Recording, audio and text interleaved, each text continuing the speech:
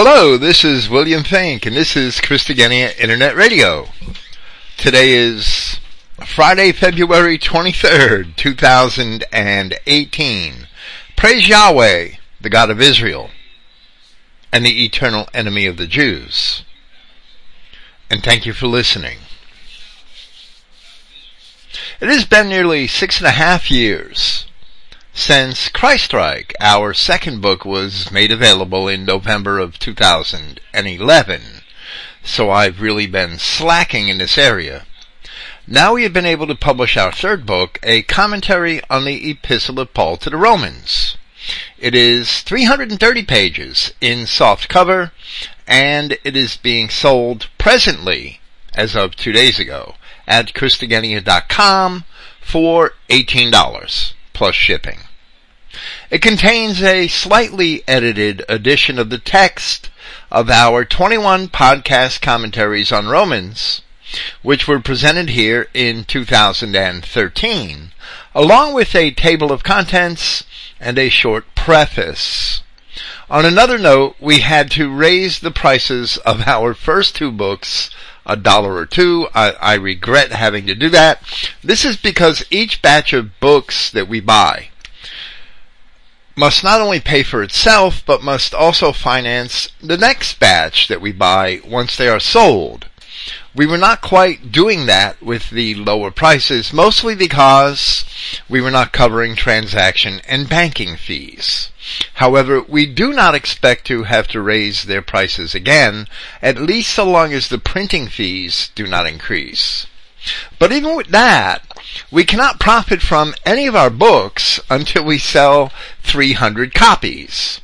And that's because we put money out for the first 200 copies and have to sell them to pay for that to compensate us for what we put out and to buy the next 200 copies. So that's ideally the way it'll work, and we won't see a dime until we sell 300 copies, because that second batch of books, the first 100 copies, would have to finance the third batch of books. So that's the way it has to work. And our book sales are going to have to support themselves. I probably have material for at least another 30 books. That's a guess. And perhaps even more than that. And that doesn't even include what I may write in the future. I pray that I keep on writing for many years. But for now, over the next few months, we hope to get our commentaries on Malachi, Zechariah, and Hebrews into print. There are specific reasons for my choosing those to be next. And after that, the commentary on the book of Acts, which will probably be a 2-book set, because it will be close to 570 or 580 pages, if I'm not mistaken.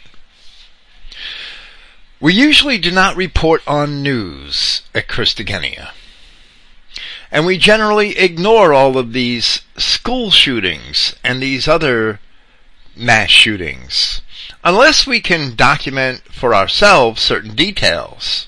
So I think the only mass shooting that we wrote about or discussed here was the alleged Orlando Holocaust, which I believe was around the middle of last year.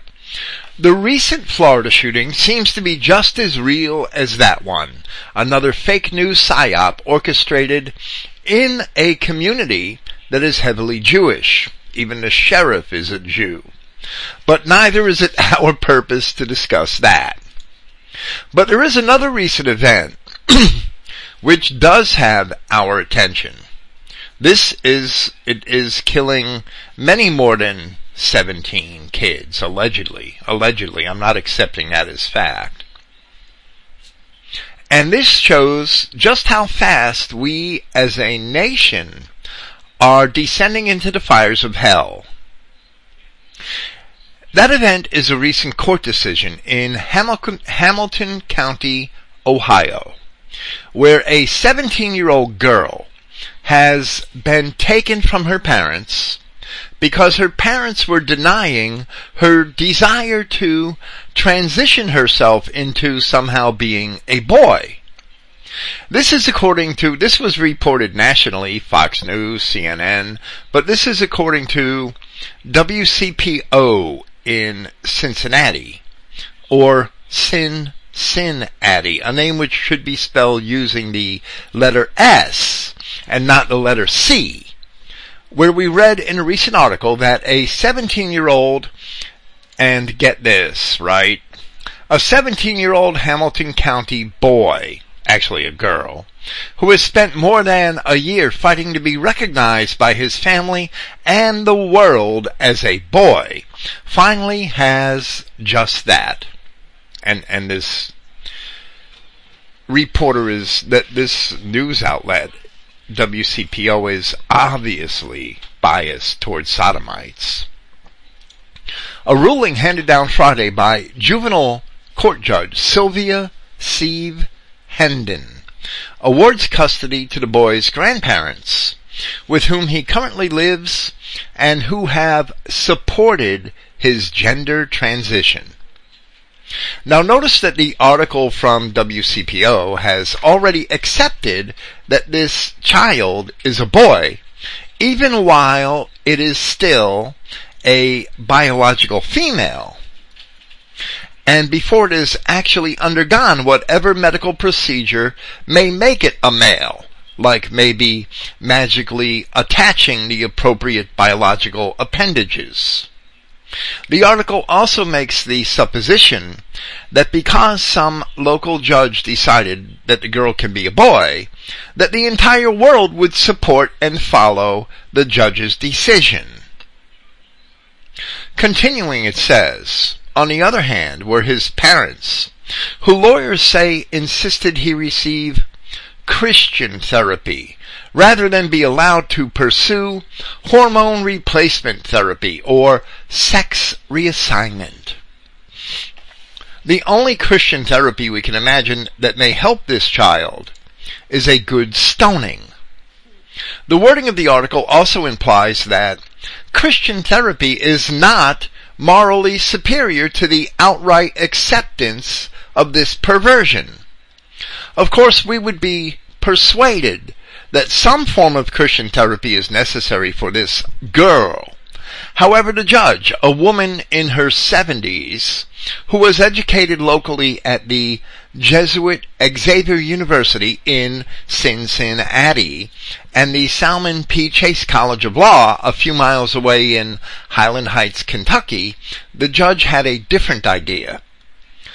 The article goes on and says that the judge ruled that the boy's grandparents shall have the right to determine what medical care will be pursued at Cincinnati's Children's Hospital, with the caveat that a psychologist unaffiliated with the hospital shall first evaluate the teen to ensure consistency between the child's gender presentation and feelings of nonconformity.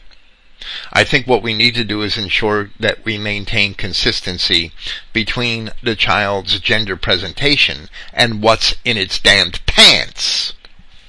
His parents have been granted visitation rights, and Hendon encourages them to work toward reintegration of the child into, get this, the extended family.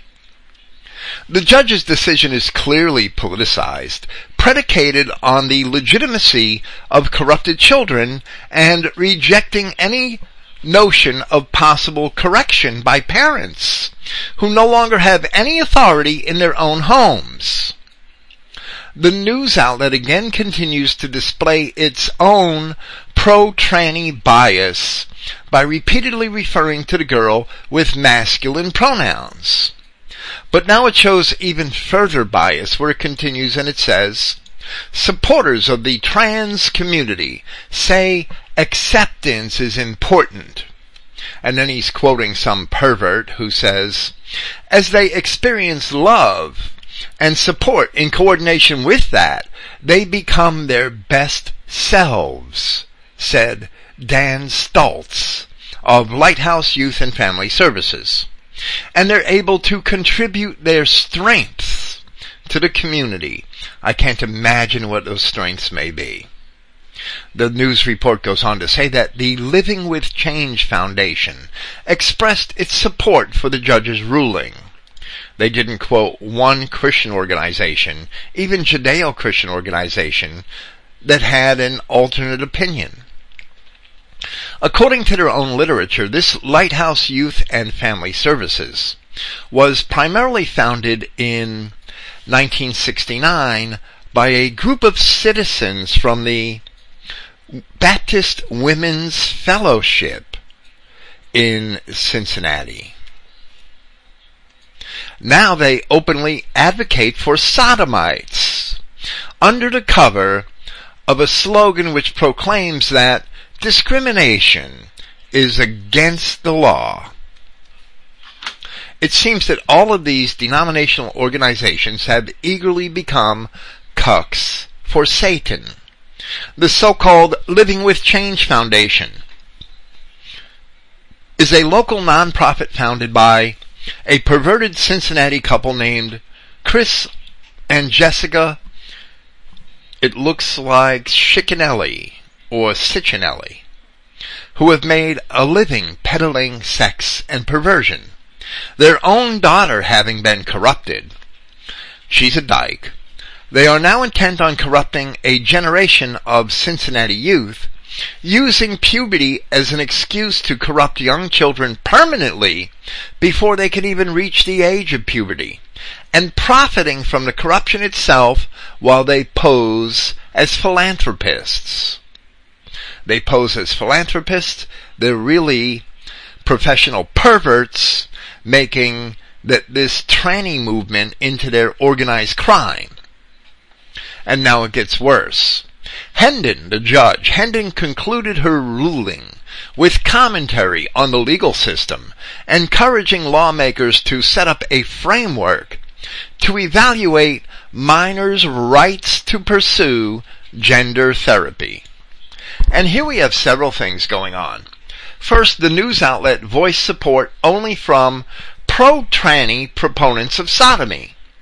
Then we see the judge operating on the false premise that somehow minor children have a right to become sodomites and trannies, choosing at such a young age to permanently mutilate their bodies, and that protesting parents are somehow violating that right. Then, ostensibly, the parents are forced to finance the destruction of their own children. This is organized crime. The media is in bed with such corrupted judges to give the proponents of sodomy the appearance of having a moral high ground, when these corrupted children are actually among the victims of a racket being operated by the lowest scum of the earth. So it gets worse, where it summarizes more of the judge's opinion. It says, there is certainly a reasonable expectation that circumstances similar to the one at bar, meaning this case, are likely to repeat themselves. The legislature, as long as you have perverts in your community named Ciccinelli, this case is going to repeat itself a lot. The legislature, the judge says, should consider a set of standards by which the court is able to judge and act upon that minor's request based upon the child's maturity, Hendon wrote. That type of legislation would give a voice and a pathway to kids in similar situations without embroiling their families in relationship-damning litigations, as if your daughter wanting to wear a penis isn't relationship-damaging enough. And they were Hendon's last conclusion. The fact that any such litigation is even possible is proof enough that America is doomed.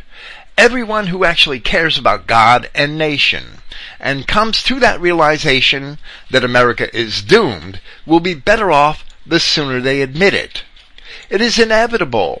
America is doomed and is scheduled to be damned and destroyed. The word of Yahweh in Isaiah chapter 5 describes this situation perfectly. Woe unto them! that call evil good and good evil, that put darkness for light and light for darkness, that put bitter for sweet and sweet for bitter. These words have described our media and politicians for 100 years or longer, and still the situation gets worse. Later on, Isaiah announces the coming of Christ our King, and assures us in chapter 32, in part, that the vile person shall no more be called liberal, nor the churl, the scum, said to be bountiful. We pray that the impending judgment of Yahweh comes quickly.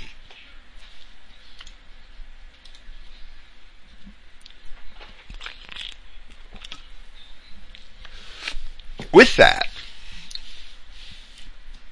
we shall present Ecclesiastes Part 6, and this presentation is subtitled, Wisdom and the Power of Authority. We concluded our last presentation of Solomon's Ecclesiastes with the end of chapter 7. We had for our theme, Wisdom and the Power of Sin. Regardless of all of his great wisdom, his knowledge, and the thousands of psalms and proverbs which he had written, containing hundreds of great moral lessons and proclamations, Solomon himself had nevertheless succumbed to a life of sin in both his sexual licentiousness and his overabundant lifestyle. So our conclusion was that without Yahweh God, man cannot keep himself from sin, not even a man as wise as Solomon. It cannot be said that Solomon did not have faith. It cannot be said that Solomon was unaware of the consequences of what he was doing. And in fact, Solomon himself admitted that he gave himself over to such sin purposefully, so that he may investigate whether it had any value. Such investigation is, of course, contrary to Christian values, and we do consider the values of the Old Testament kingdoms of Israel and Judah, as they are presented in law, to be Christian values, there is no doubt.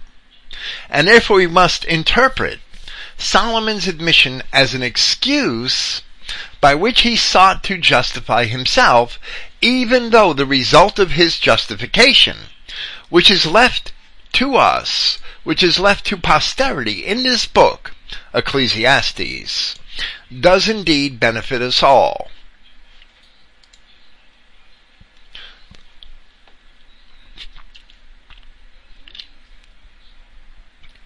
Ecclesiastes teaches us that there is no lasting benefit in worldly riches, and there is no merit in mirth or in licentiousness.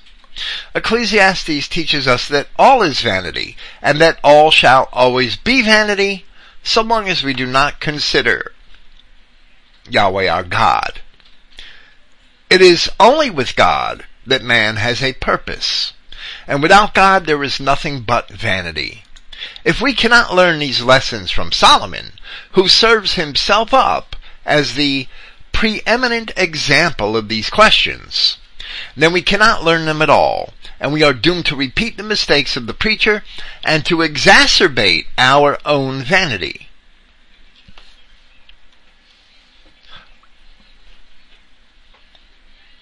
Only Yahweh can keep us from sin. Regardless of our apparent wisdom or our own apparent goodness, we simply cannot keep ourselves from sin. So when the apostles had asked Yahshua Christ how they should pray, he answered and said, as we read in Luke chapter 11, When ye pray, say, Our Father, which art in heaven, hallowed be thy name. Thy kingdom come. Thy will be done as in heaven, so in earth. Give us day by day our daily bread, and forgive us our sins, for we also forgive every one that is indebted to us, or that has sinned against us. And lead us not into temptation, but deliver us from evil. When we sin, we ourselves should take all of the blame, However, Yahweh, being God, knows when we shall sin, and we should pray that He keeps or delivers us from it. Without Him, we are certainly destined to sin.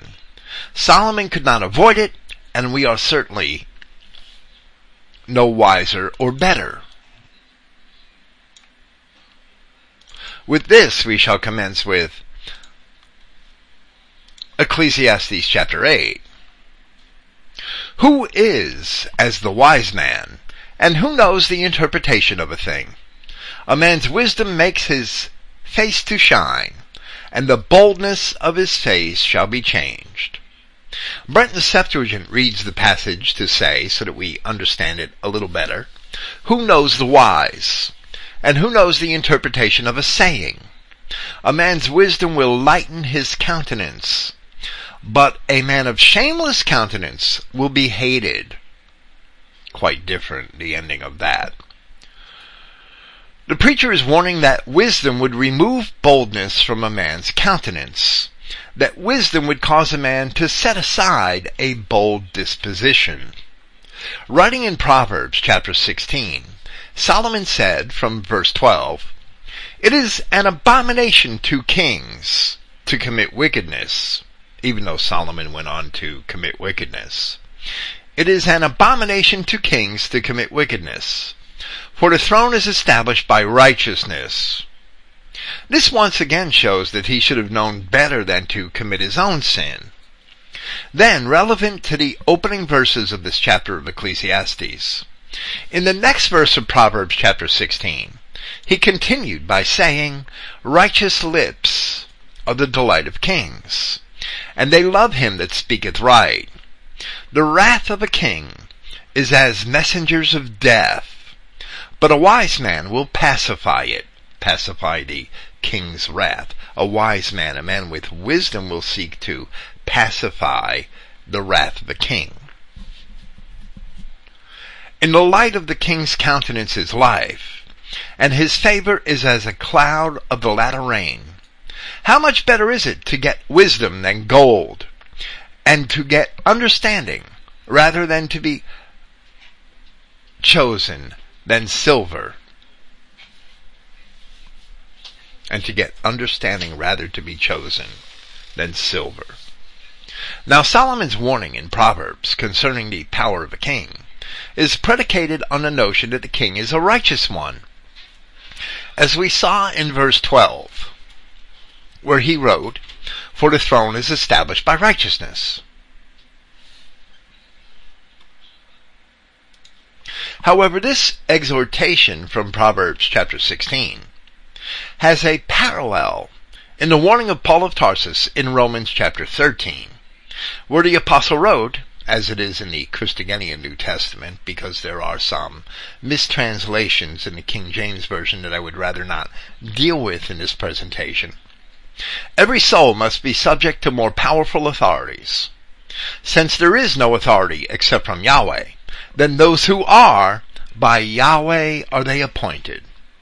Consequently, one opposing the authority has opposed the ordinance of Yahweh, and they who are in opposition will themselves receive judgment.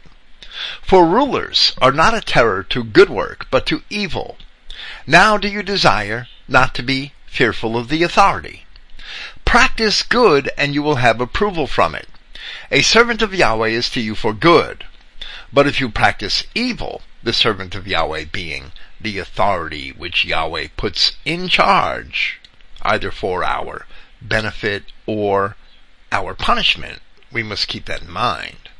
"But if you practice evil, be fearful, for not without purpose will he bear the sword. Indeed, a servant of Yahweh is an avenger of wrath, with wrath to he who has practiced evil. On which account to be subordinate is a necessity, not only because of indignation, but also because of conscience. For this reason also you pay tribute. They," meaning those authorities, "are ministers of Yahweh, obstinately persisting in the same thing."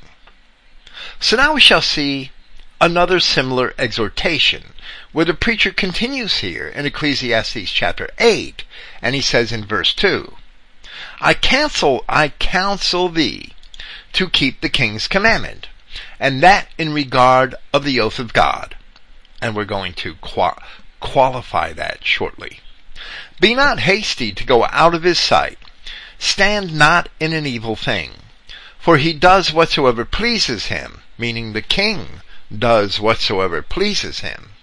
So be not hasty to go out of his sight, and stand not in an evil thing. This is the same advice Paul was giving in Romans chapter 13. Where the word of a king is, there is power. And who may say unto him, what doest thou? Or what are you doing? Whoso keepeth the commandment of the king, shall feel no evil, and a wise man's heart discerns both time and judgment. Because to every purpose there is time and judgment. Therefore the misery of man is great upon him. The exhortation is to keep the king's commandment in regard to the oath of God. And that has nothing to do with the Israelites' obedience to the covenant or to God, but only with the individual obedience to the king. In order to understand it, this is what Solomon meant where he referred to the oath of God here in verse 2. We must compare language employed in the descriptions of the acts of Solomon's life in 1 Kings chapter 2.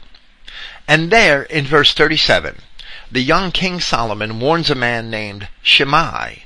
And he says, For it shall be that on a day that thou goest out and passest over the brook Kidron, thou shalt know for certain that thou shalt surely die. Thy blood shall be upon thine own head. And Shimei said unto the king, Solomon, The saying is good.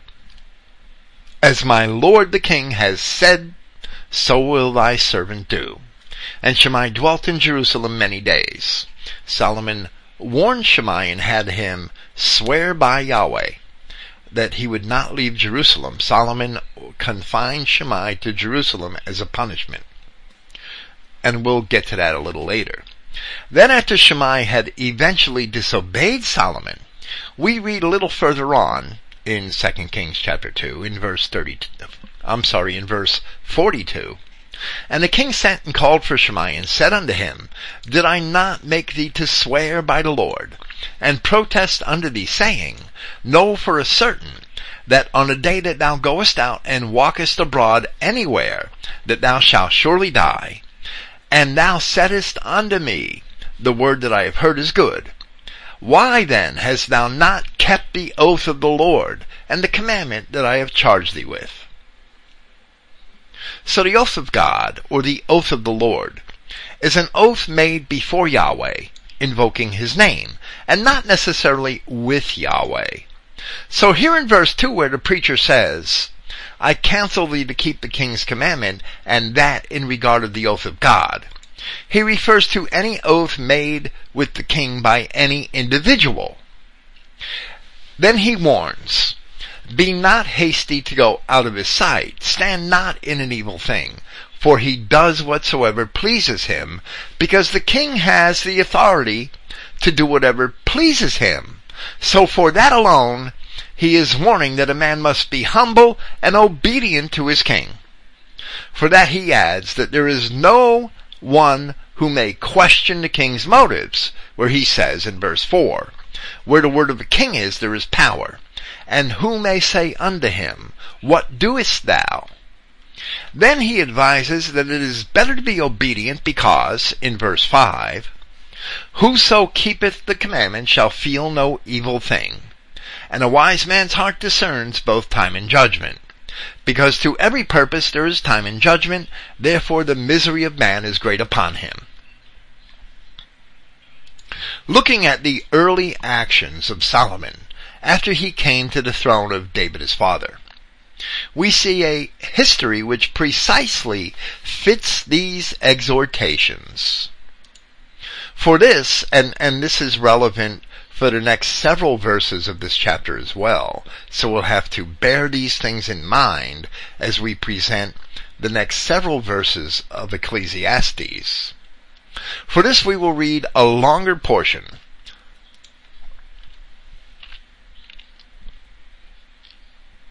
of 1 Kings chapter 2, including the verses concerning Shammai, which we have just cited. There at the end of this chapter. We're reading from verse 12. Then sat Solomon upon the throne of David his father, and his kingdom was established greatly. And Adonijah, or Adoniah, the son of Haggith, came to Bathsheba, the mother of Solomon. This is one of Solomon's half-brothers. And she said, Comest thou peaceably? And he said, Peaceably. Now, there's reasons for the trepidation here, because in the ancient world, and this is very clear in Persian history, in recorded Persian history, in recorded Roman history, when a son took a father's throne, there were always other family members or other sons that had felt slighted, that felt they deserved the throne, and there would be inter-family rivalry, and men who succeeded to their father's thrones often basically had to wipe out their own brothers in order to remain on that throne. The Roman emperors in the first century were constantly eliminating their own relatives who were potential competitors for the title of Caesar. And that happened many times. And Adoniah, the son of Haggith, came to Bathsheba, the mother of Solomon, and she said, Comest thou peaceably? And he said, Peaceably. He said, Moreover, I have somewhat to say unto thee. And she said, Say on. And he said, Thou knowest that the kingdom was mine, and that all Israel set their faces on me, that I should reign. Howbeit, the kingdom is turned about, and is become my brother's. For it was his from Yahweh. And now I ask one petition of thee, deny me not. And she said unto him, Say on. And he said, Speak, I pray thee, unto Solomon the king, for he will not say thee no. He will not refuse thee. Actually, he did, but Adoniah was mistaken. For he will not say thee nay, that he give me Abishag, the Shunammite, to wife. And Bathsheba said, Well, I will speak for thee unto the king. Bathsheba therefore went unto King Solomon to speak unto him for Adoniah. And the king rose up to meet her, and bowed himself unto her, this is his mother, and sat down on his throne, and caused a seat to be set for the king's mother. And she sat on his right hand. Then she said, I desire one small petition of thee, I pray thee. Say me not nay. In other words, don't tell me no. Please don't tell me no. And the king said unto her, Ask on, my mother, for I will not say thee nay. And she said, Let Abishag the Shunammite be given to Adonijah thy brother to wife. And King Solomon answered and said unto his mother, And why do you ask Abishag the Shunammite for Adoniah? Ask for him the kingdom also, for he is mine elder brother, even for him, and for Abiathar the priest, and for Joab the son of Zeruiah. Then King Solomon sware by Yahweh, saying, God do so to me, and more also, if Adoniah has not spoken this word against his own life. In other words, Solomon wants Adonijah slain for asking for this woman for a wife. There must have been some rivalry between them for this woman.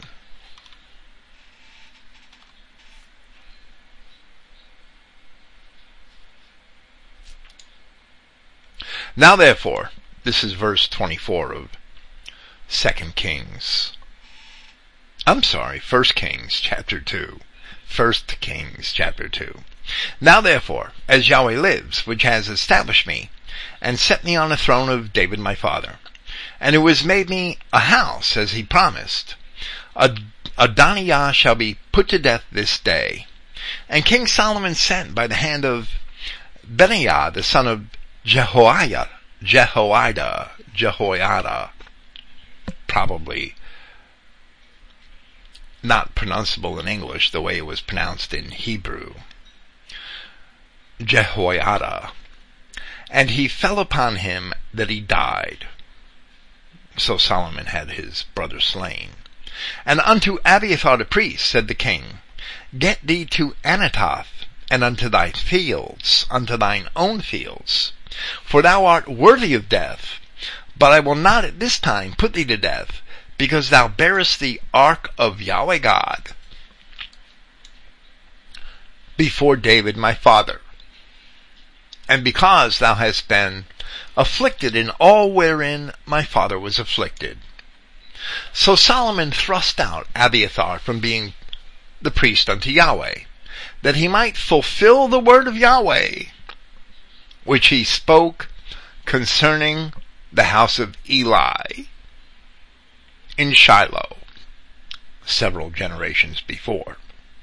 Then tidings came to Joab, for Joab had turned after Adonijah, though he turned not after Absalom. David's son Absalom had rebelled against him, but Joab stayed true to David. Here, evidently, Joab sided himself with Adonijah against Solomon. And Joab fled unto the tabernacle of Yahweh, and caught hold on the horns of the altar. Now at this point, the temple is not quite built.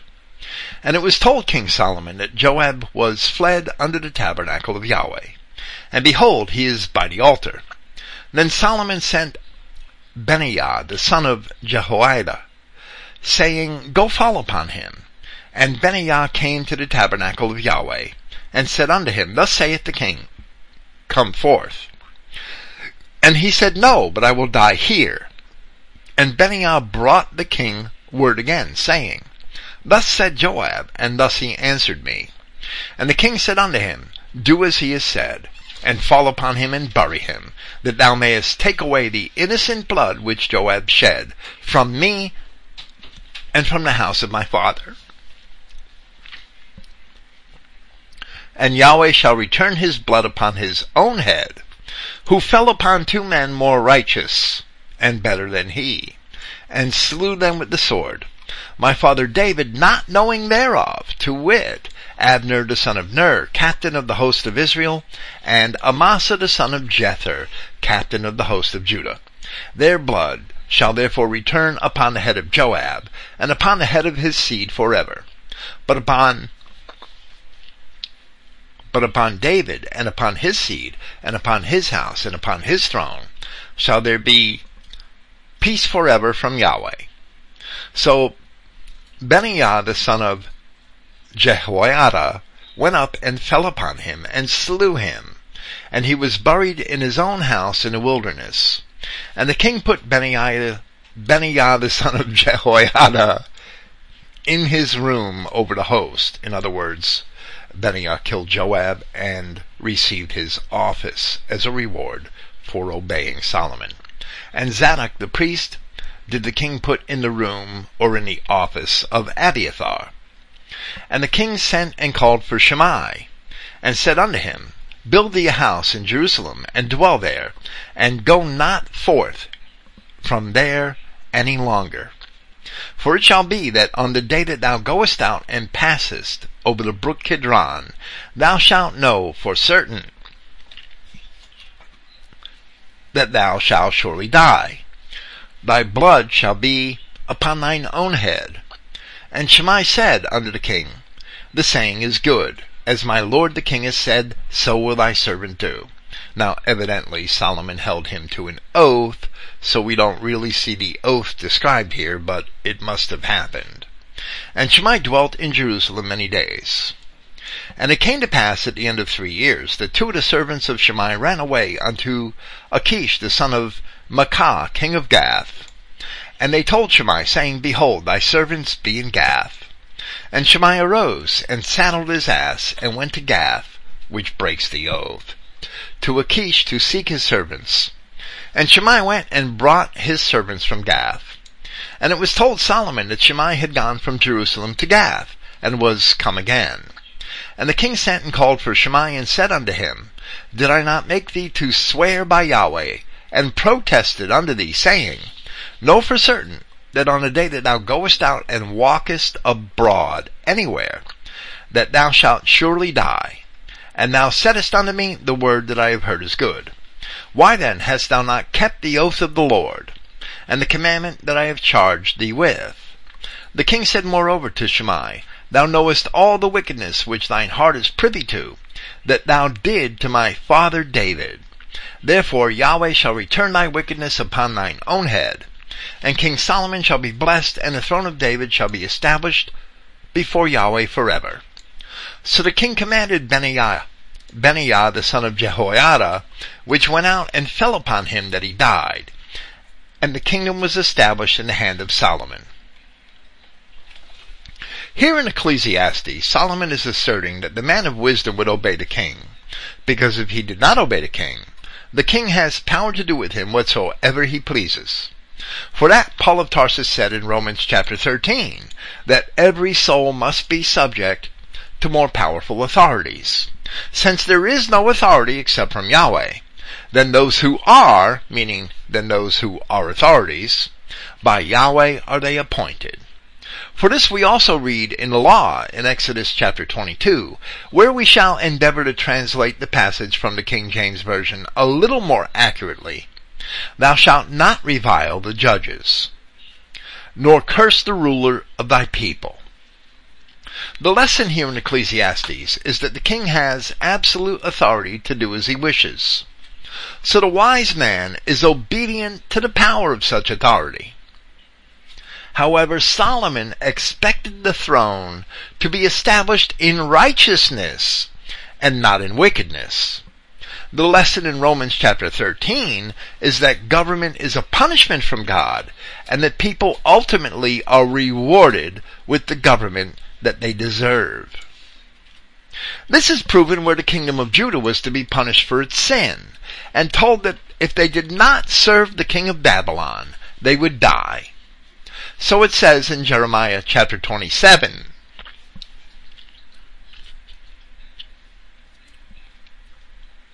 In the beginning of the reign of Jehoiakim, the son of Josiah the king of Judah, came this word unto Jeremiah from Yahweh, saying, Thus saith Yahweh to me, Make thee bonds and yokes, and put them upon thy neck, and send them to the king of Edom, and to the king of Moab, and to the king of the Ammonites, and to the king of Tyre, and to the king of Sidon, by the hand of the messengers which come to Jerusalem unto Zedekiah king of Judah, and command them to say unto their masters, Thus saith Yahweh of hosts, the God of Israel, Thus shall ye say unto your masters, I have made the earth, the man, and the beasts that are upon the ground, by my great power, and by my outstretched arm, and have given it unto whom it seemed meet to me.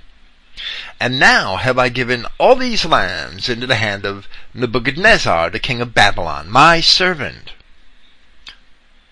And the beasts of the field have I given him also, to serve him. This is the context under which we must understand Romans chapter 13. Nebuchadnezzar for Israel was a punishment from God. And all nations shall serve him, and his son, and his son's sons, until the very time of his land come. And then many nations and great kings shall serve themselves of him.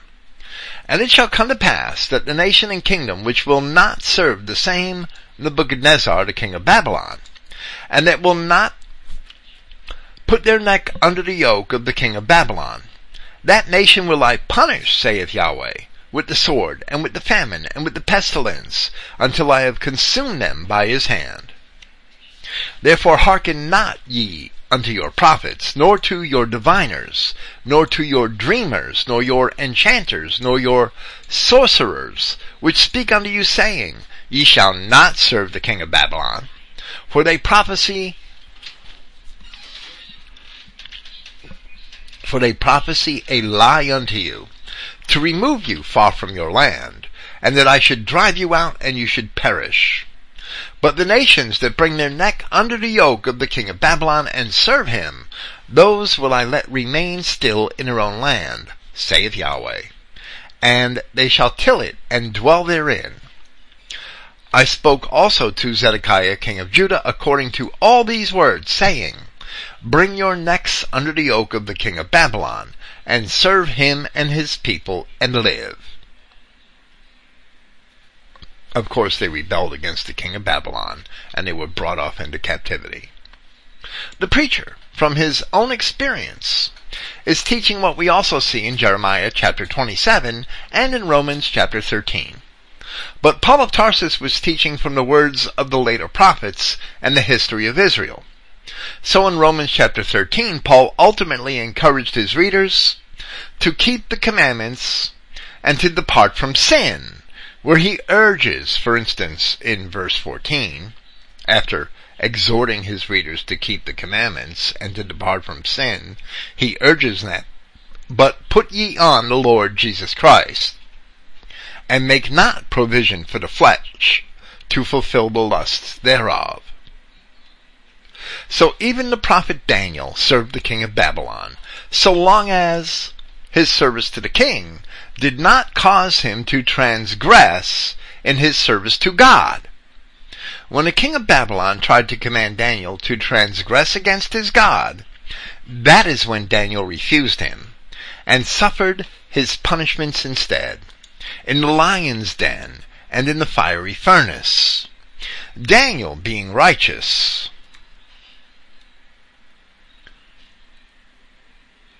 Yahweh saved him from both. And that is our example to this very day, where the words of the preacher remain relevant.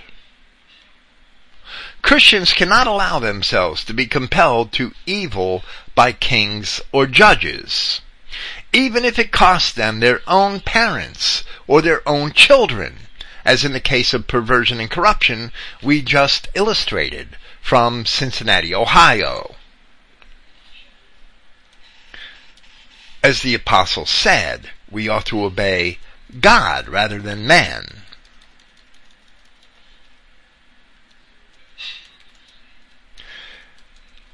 In ancient Mesopotamian literature, heaven represented the seats of government, and the earth represented the general mass of the people. With that understanding, we should read among the consequences for sin given by Yahweh in the warnings of Deuteronomy chapter 28.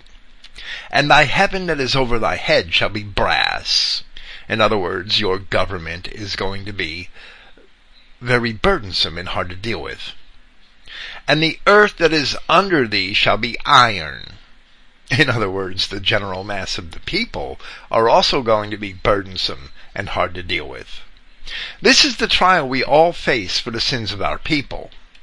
So now, because those who would obey Yahweh their God must face the lion's den and the fiery furnace, we do not know whether they will survive them.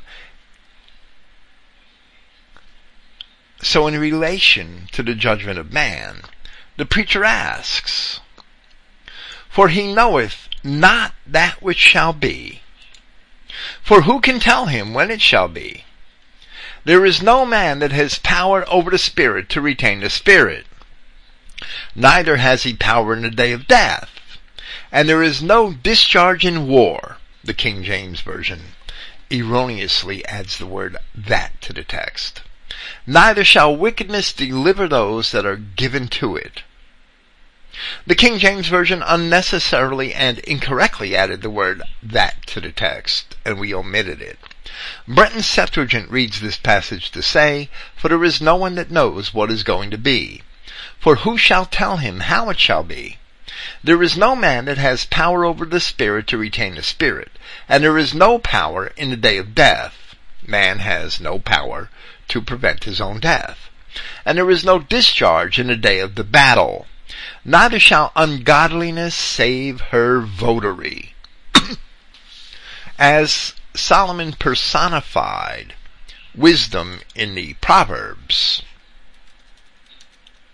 Here the preacher personifies ungodliness as a woman who cannot save those who worship her, at least according to Brenton's reading of the Septuagint.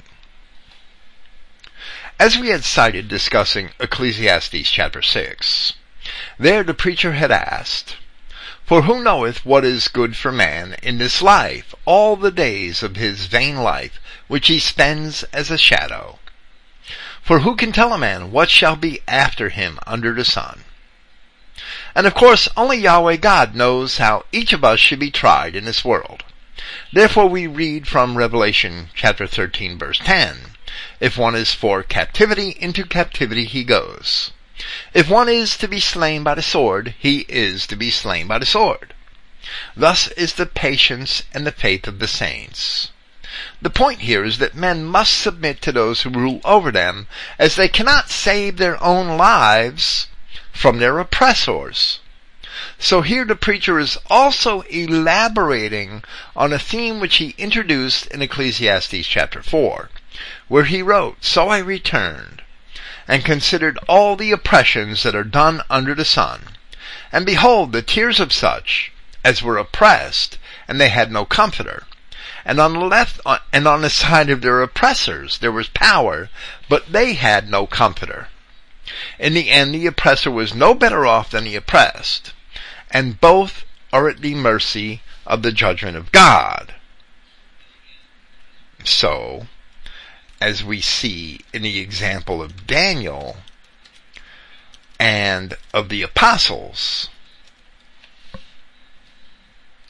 we must submit to our governments only until they cause us, or they attempt to cause us, to transgress against our God.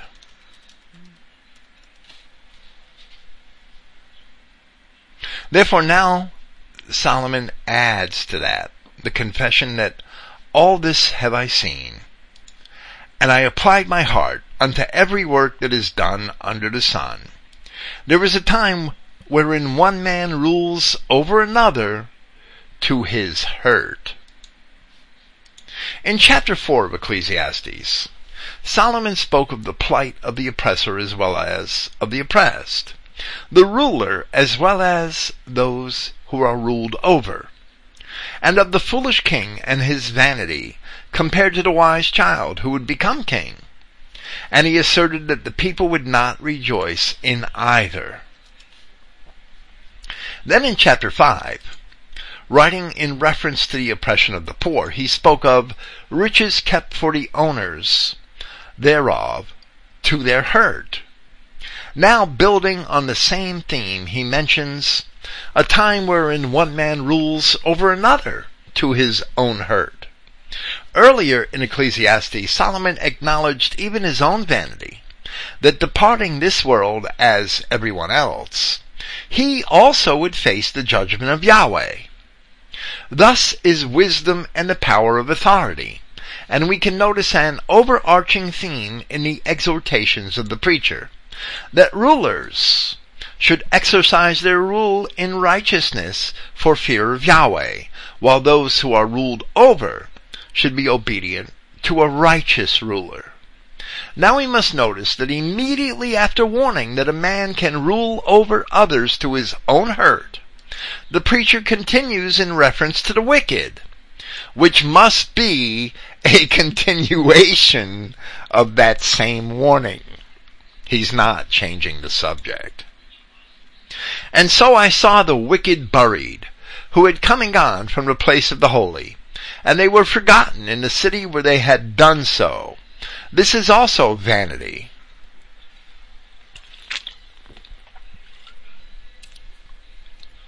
The preacher first mentioned the wicked in a reference to the judgment of God in chapter 3, and then began comparing the righteous and the wicked in chapter 7, where he said, reading from the Septuagint, "I have seen all things in the days of my vanity.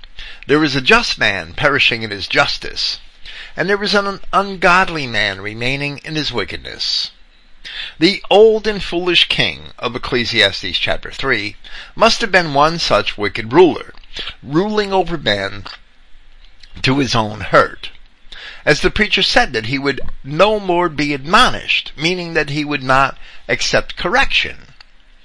So he said that he that is born in his kingdom becomes poor. In Proverbs chapter 20, the same writer makes an exhortation which summarizes what is being related here in Ecclesiastes. Man's goings are of Yahweh. How can a man then understand his own way? The question parallels what we read here in verses 7 and 8. Then continuing, he says, a wise king scatters the wicked and brings the wheel over them. The spirit of man is the candle of Yahweh, searching all the inward parts of the belly. Mercy and truth preserve the king, and his throne is upholden by mercy. In verse 26, the King James translators missed an allegory, which we shall read from the New American Standard Bible. A wise king winnows the wicked and drives the threshing wheel over them.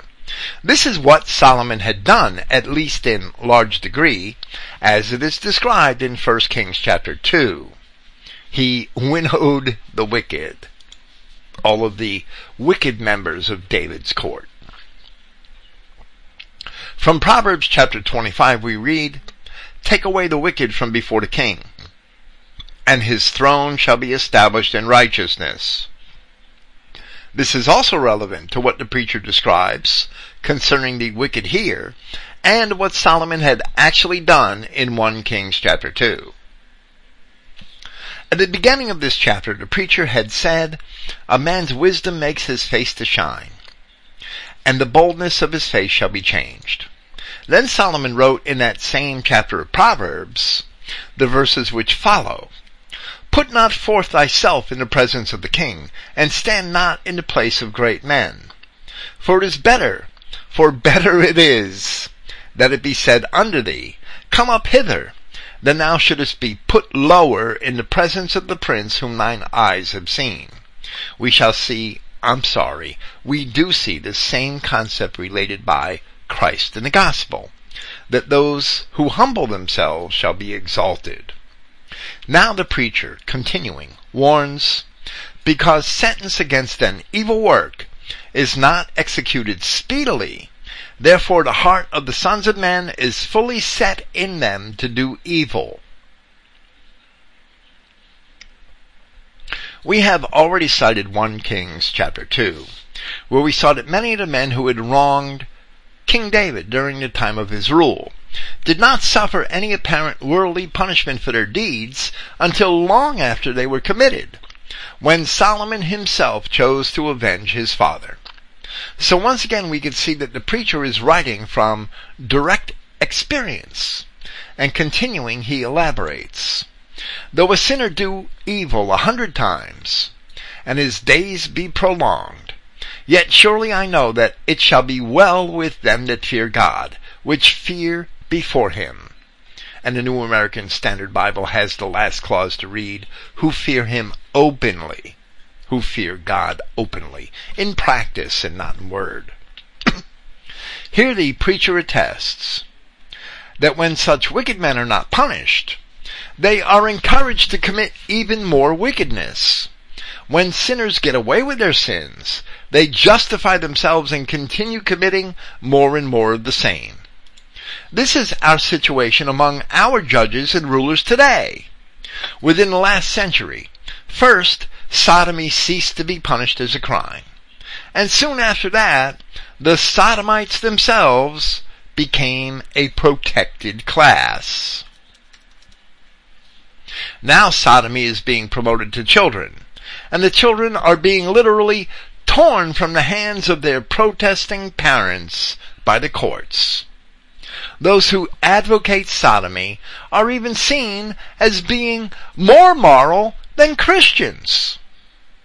This is one readily apparent example of the evils which the preacher is warning about, which are now manifest in our seats of government today. We have legislators and judges who have been spreading evil in their seats of power for 40 or 50 years, and they never seem to die. They never seem to go away. And in verse 13, but it shall not be well with the wicked. We have some encouragement.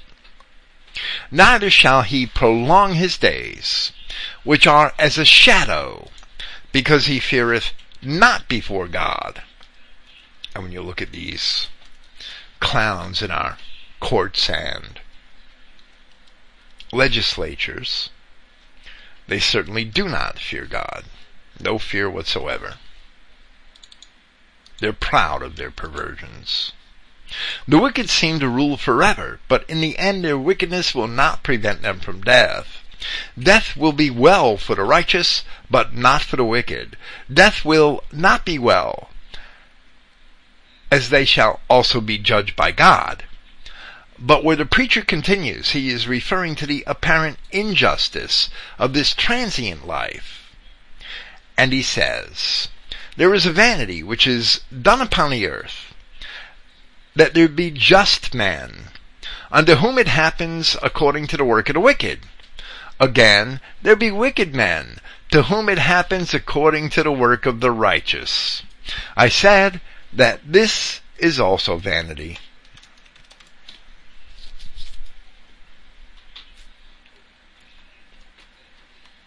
Speaking of the wicked among his own people, the children of Israel, the prophet Jeremiah inquired of Yahweh with apparent exasperation.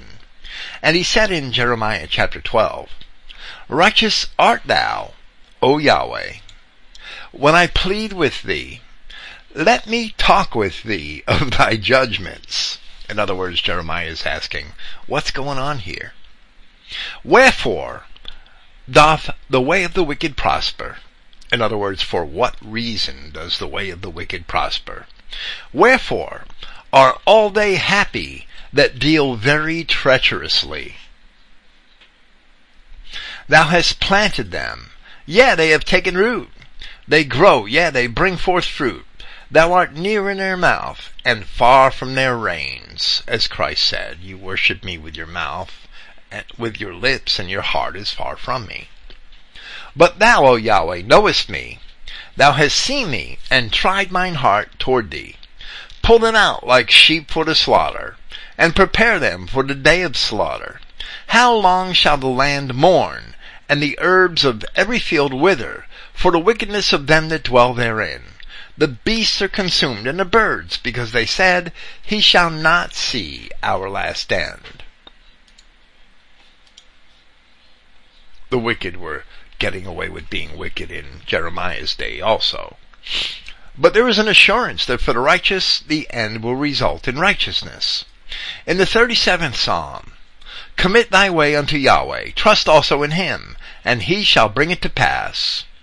And he shall bring forth thy righteousness as the light, and thy judgment as the noonday. Rest in Yahweh, and wait patiently for him. Fret not thyself because of him who prospers in his way. Fret not thyself because of those wicked people who seem to prosper, because of the man who brings wicked devices to pass. Cease from anger, and forsake wrath.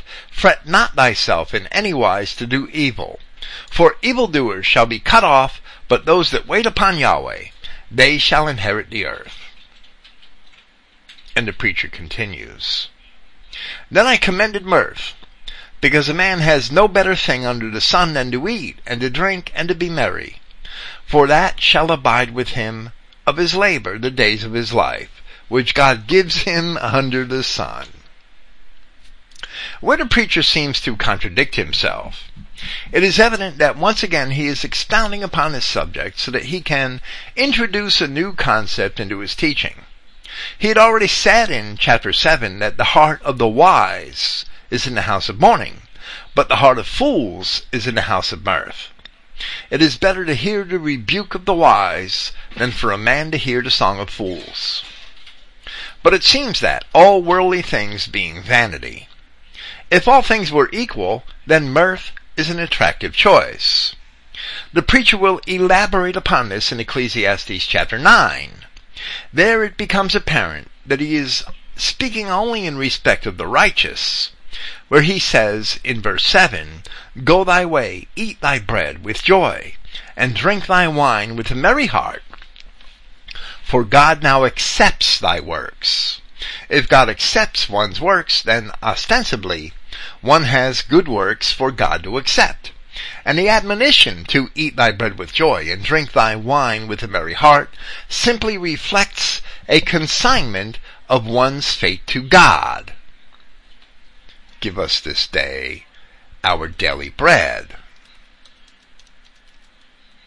Something that Christ tells us we should pray for. I'm sure if he wanted to make a longer prayer, he'd have said, "Give us this day our daily bread," and a glass of wine, or 3. At least 2. I'm sorry. For now he continues, and he says, in verse 16, "When I applied mine heart to know wisdom, and to see the business that is done upon the earth, for also there is that neither day nor night seeth sleep with his eyes, then I beheld all the work of God, that a man cannot find out the work that is done under the sun, because though a man labor to seek it out, yet he shall not find it. Yet further, though a wise man think to know it, yet shall he not be able to find it." The preacher had said in verse 9, that he had applied my heart unto every work that is done under the sun. And here he admits his failure, that he cannot possibly discover all of the work that is done under the sun. In chapter 3 of Ecclesiastes, he had said that I have seen the travail which God has given to the sons of men to be exercised in it. He has made everything beautiful in his time. Also he has set the world in their heart, so that no man can find out the work that God makes from the beginning to the end. Then in that same place he spoke concerning the works of men, and he said, I know that there is no good in them but for man to rejoice and to do good in his life. And also that every man should eat and drink and enjoy all the good of his labor. It is the gift of God. So here once again we see that he is elaborating on a topic which he has already discussed, and his repetition will allow him to introduce another aspect of that topic. That we shall see as we progress into chapter 9 of this work. For now, for chapter 8, for wisdom and the power of authority, we see that Paul of Tarsus, in Romans chapter 13, where he told us that we should all submit to a higher authority, he told us that rulers are not a terror to good works. So we expect that authority, even though it was a beast empire, to have a degree of righteousness. We saw the apostles proclaim to the Pharisees that they ought to obey God rather than man. We saw Daniel submit himself to the Babylonians so long as they were righteous.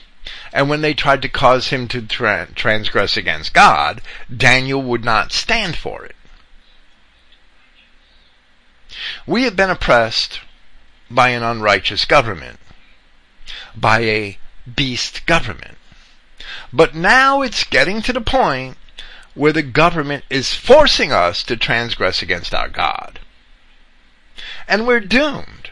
We're doomed because Americans' Judeo-Christian denominations accepted it when sodomites were no longer punished.